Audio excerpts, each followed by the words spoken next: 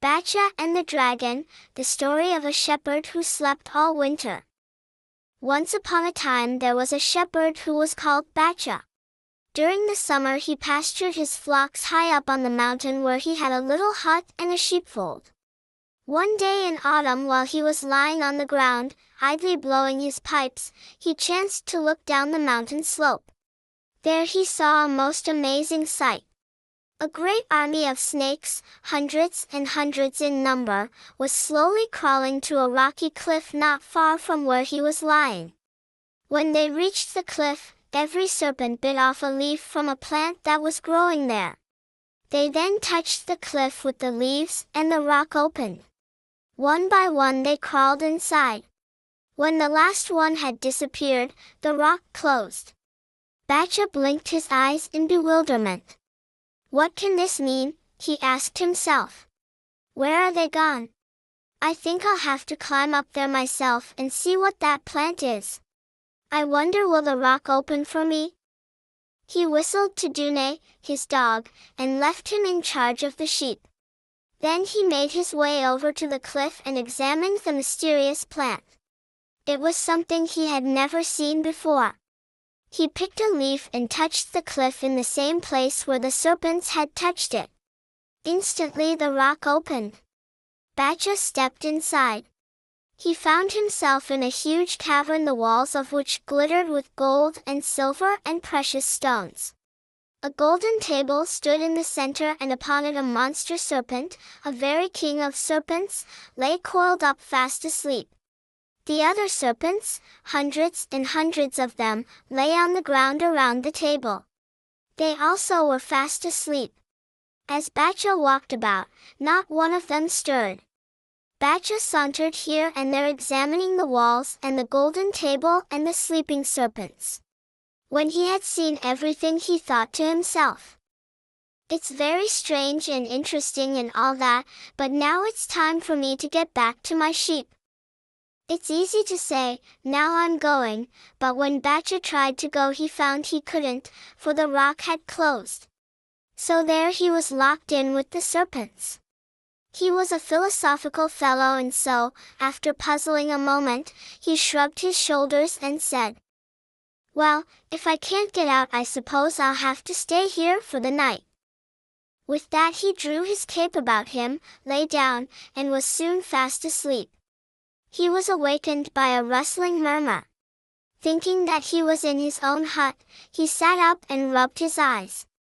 Then he saw the glittering walls of the cavern and remembered his adventure.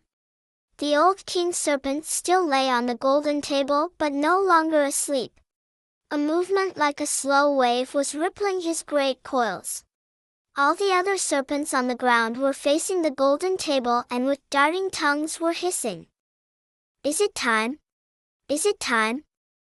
The old king serpent slowly lifted his head and with a deep murmurous hiss said, "Yes, it is time." He stretched out his long body, slipped off the golden table, and glided away to the wall of the cavern. All the smaller serpents wriggled after him. Batcha followed them, thinking to himself, "I'll go out the way they go."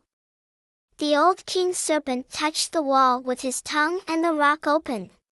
Then he glided aside and the serpents crawled out, one by one. When the last one was out, Batcha tried to follow, but the rock swung shut in his face, again locking him in. The old king serpent hissed at him in a deep breathy voice. "Ha, you miserable man creature, you can't get out. You're here and here you stay." "But I can't stay here," Batcha said. "What can I do in here? I can't sleep forever. You must let me out. I have sheep at pasture and a scolding wife at home in the valley. She'll have a thing or two to say if I'm late in getting back."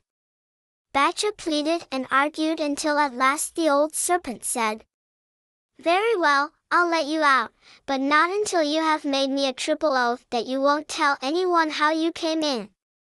Batcha agreed to this. 3 times he swore a mighty oath not to tell anyone how he had entered the cavern. I warn you, the old serpent said, as he opened the wall, if you break this oath a terrible fate will overtake you. Without another word Batcha hurried through the opening. Once outside he looked about him in surprise. Everything seemed changed. It was autumn when he had followed the serpents into the cavern. Now it was spring. What has happened? He cried in fright. Oh, what an unfortunate fellow I am! Have I slept through the winter? Where are my sheep? And my wife, what will she say? With trembling knees he made his way to his hut. His wife was busy inside. He could see her through the open door. He didn't know what to say to her at first, so he slipped into the sheepfold and hid himself while he tried to think out some likely story. While he was crouching there, he saw a finely dressed gentleman come to the door of the hut and ask his wife where her husband was. The woman burst into tears and explained to the stranger that one day in the previous autumn her husband had taken out his sheep as usual and had never come back. Dune, the dog, she said, drove home the sheep, and from that day to this nothing has ever been heard of my poor husband. I suppose a wolf devoured him, or the witches caught him and tore him to pieces and scattered him over the mountain. And here I am left, a poor forsaken widow. Oh dear, oh dear, oh dear. Her grief was so great that Batcha leaped out of the sheepfold to comfort her. There, dear wife, don't cry. Here I am, alive and well. No wolf ate me, no witches caught me. I've been asleep in the sheepfold, that's all. I must have slept all winter long. At sight and sound of her husband, the woman stopped crying. Her grief changed to surprise, then to fury. You wretch, she cried. You lazy, good-for-nothing loafer. A nice kind of shepherd you are to desert your sheep and yourself to idle away the winter sleeping like a serpent. That's a fine story, isn't it? And I suppose you think me fool enough to believe it. Oh, you sheep's tick, where have you been and what have you been doing? She flew at Batcha with both hands, and there's no telling what she would have done to him if the stranger hadn't interfered. There, he said, no use getting excited. Of course he hasn't been sleeping here in the sheepfold all winter. The question is, where has he been? Here is some money for you. Take it and go along home to your cottage in the valley. Leave Batcha to me and I promise you I'll get the truth out of him. The woman abused her husband some more and then, pocketing the money, went off. As soon as she was gone, the stranger changed into a horrible-looking creature with a third eye in the middle of his forehead. Good heavens! Batcha gasped in fright. He's the wizard of the mountain. Now what's going to happen to me? Batcha had often heard terrifying stories of the wizard, how he could himself take any form he wished and how he could turn a man into a ram. Aha, the wizard laughed. I see you know me. Now then, no more lies. Tell me, where have you been all winter long? At first Batcha remembered his triple oath to the old king serpent and he feared to break it. But when the wizard thundered out the same question a second time and a third time, and grew bigger and more horrible looking each time he spoke, Batcha forgot his oath and confessed everything. Now come with me, the wizard said. Show me the cliff. Show me the magic plant. What could Batcha do but obey? He led the wizard to the cliff and picked a leaf of the magic plant. Open the rock, the wizard commanded. Batcha laid the leaf against the cliff and instantly the rock opened. Go inside, the wizard ordered. But Batcha's trembling legs refused to move. The wizard took out a book and began mumbling an incantation. Suddenly the earth trembled, the sky thundered, and with a great hissing whistling sound a monster dragon flew out of the cavern.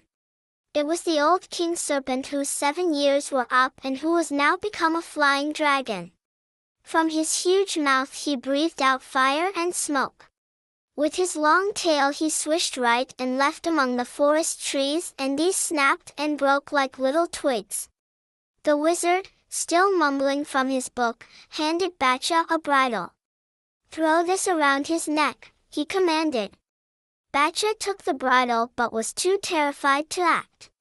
The wizard spoke again and Batcha made one uncertain step in the dragon's direction. He lifted his arm to throw the bridle over the dragon's head, when the dragon suddenly turned on him, swooped under him, and before Batcha knew what was happening he found himself on the dragon's back and he felt himself being lifted up, up, above the tops of the forest trees, above the very mountains themselves. For a moment the sky was so dark that only the fire, spurting from the dragon's eyes and mouth, lighted them on their way.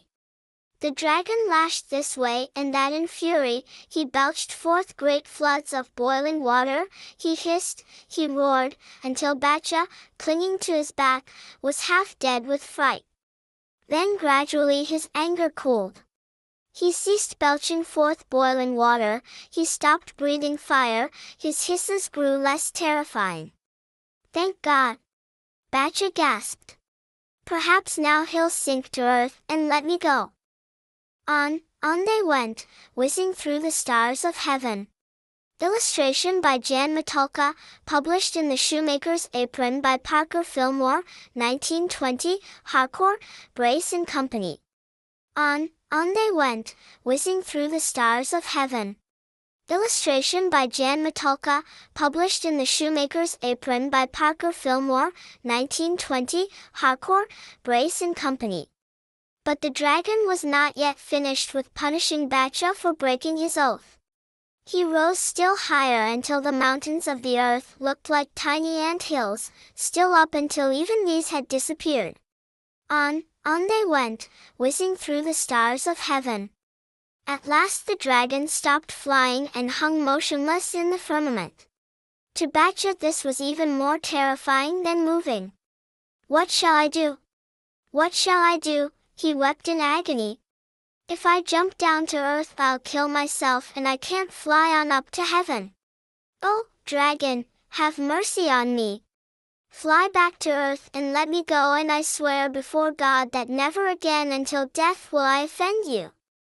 Batcha's pleading would have moved a stone to pity, but the dragon, with an angry shake of his tail, only hardened his heart. Suddenly Batcha heard the sweet voice of the skylark that was mounting to heaven. "Skylark," he called. "Dear skylark, bird that God loves, help me, for I am in great trouble. Fly up to heaven and tell God Almighty that Batcha, the shepherd, is hung in midair on a dragon's back. Tell him that Batcha praises him forever and begs him to deliver him."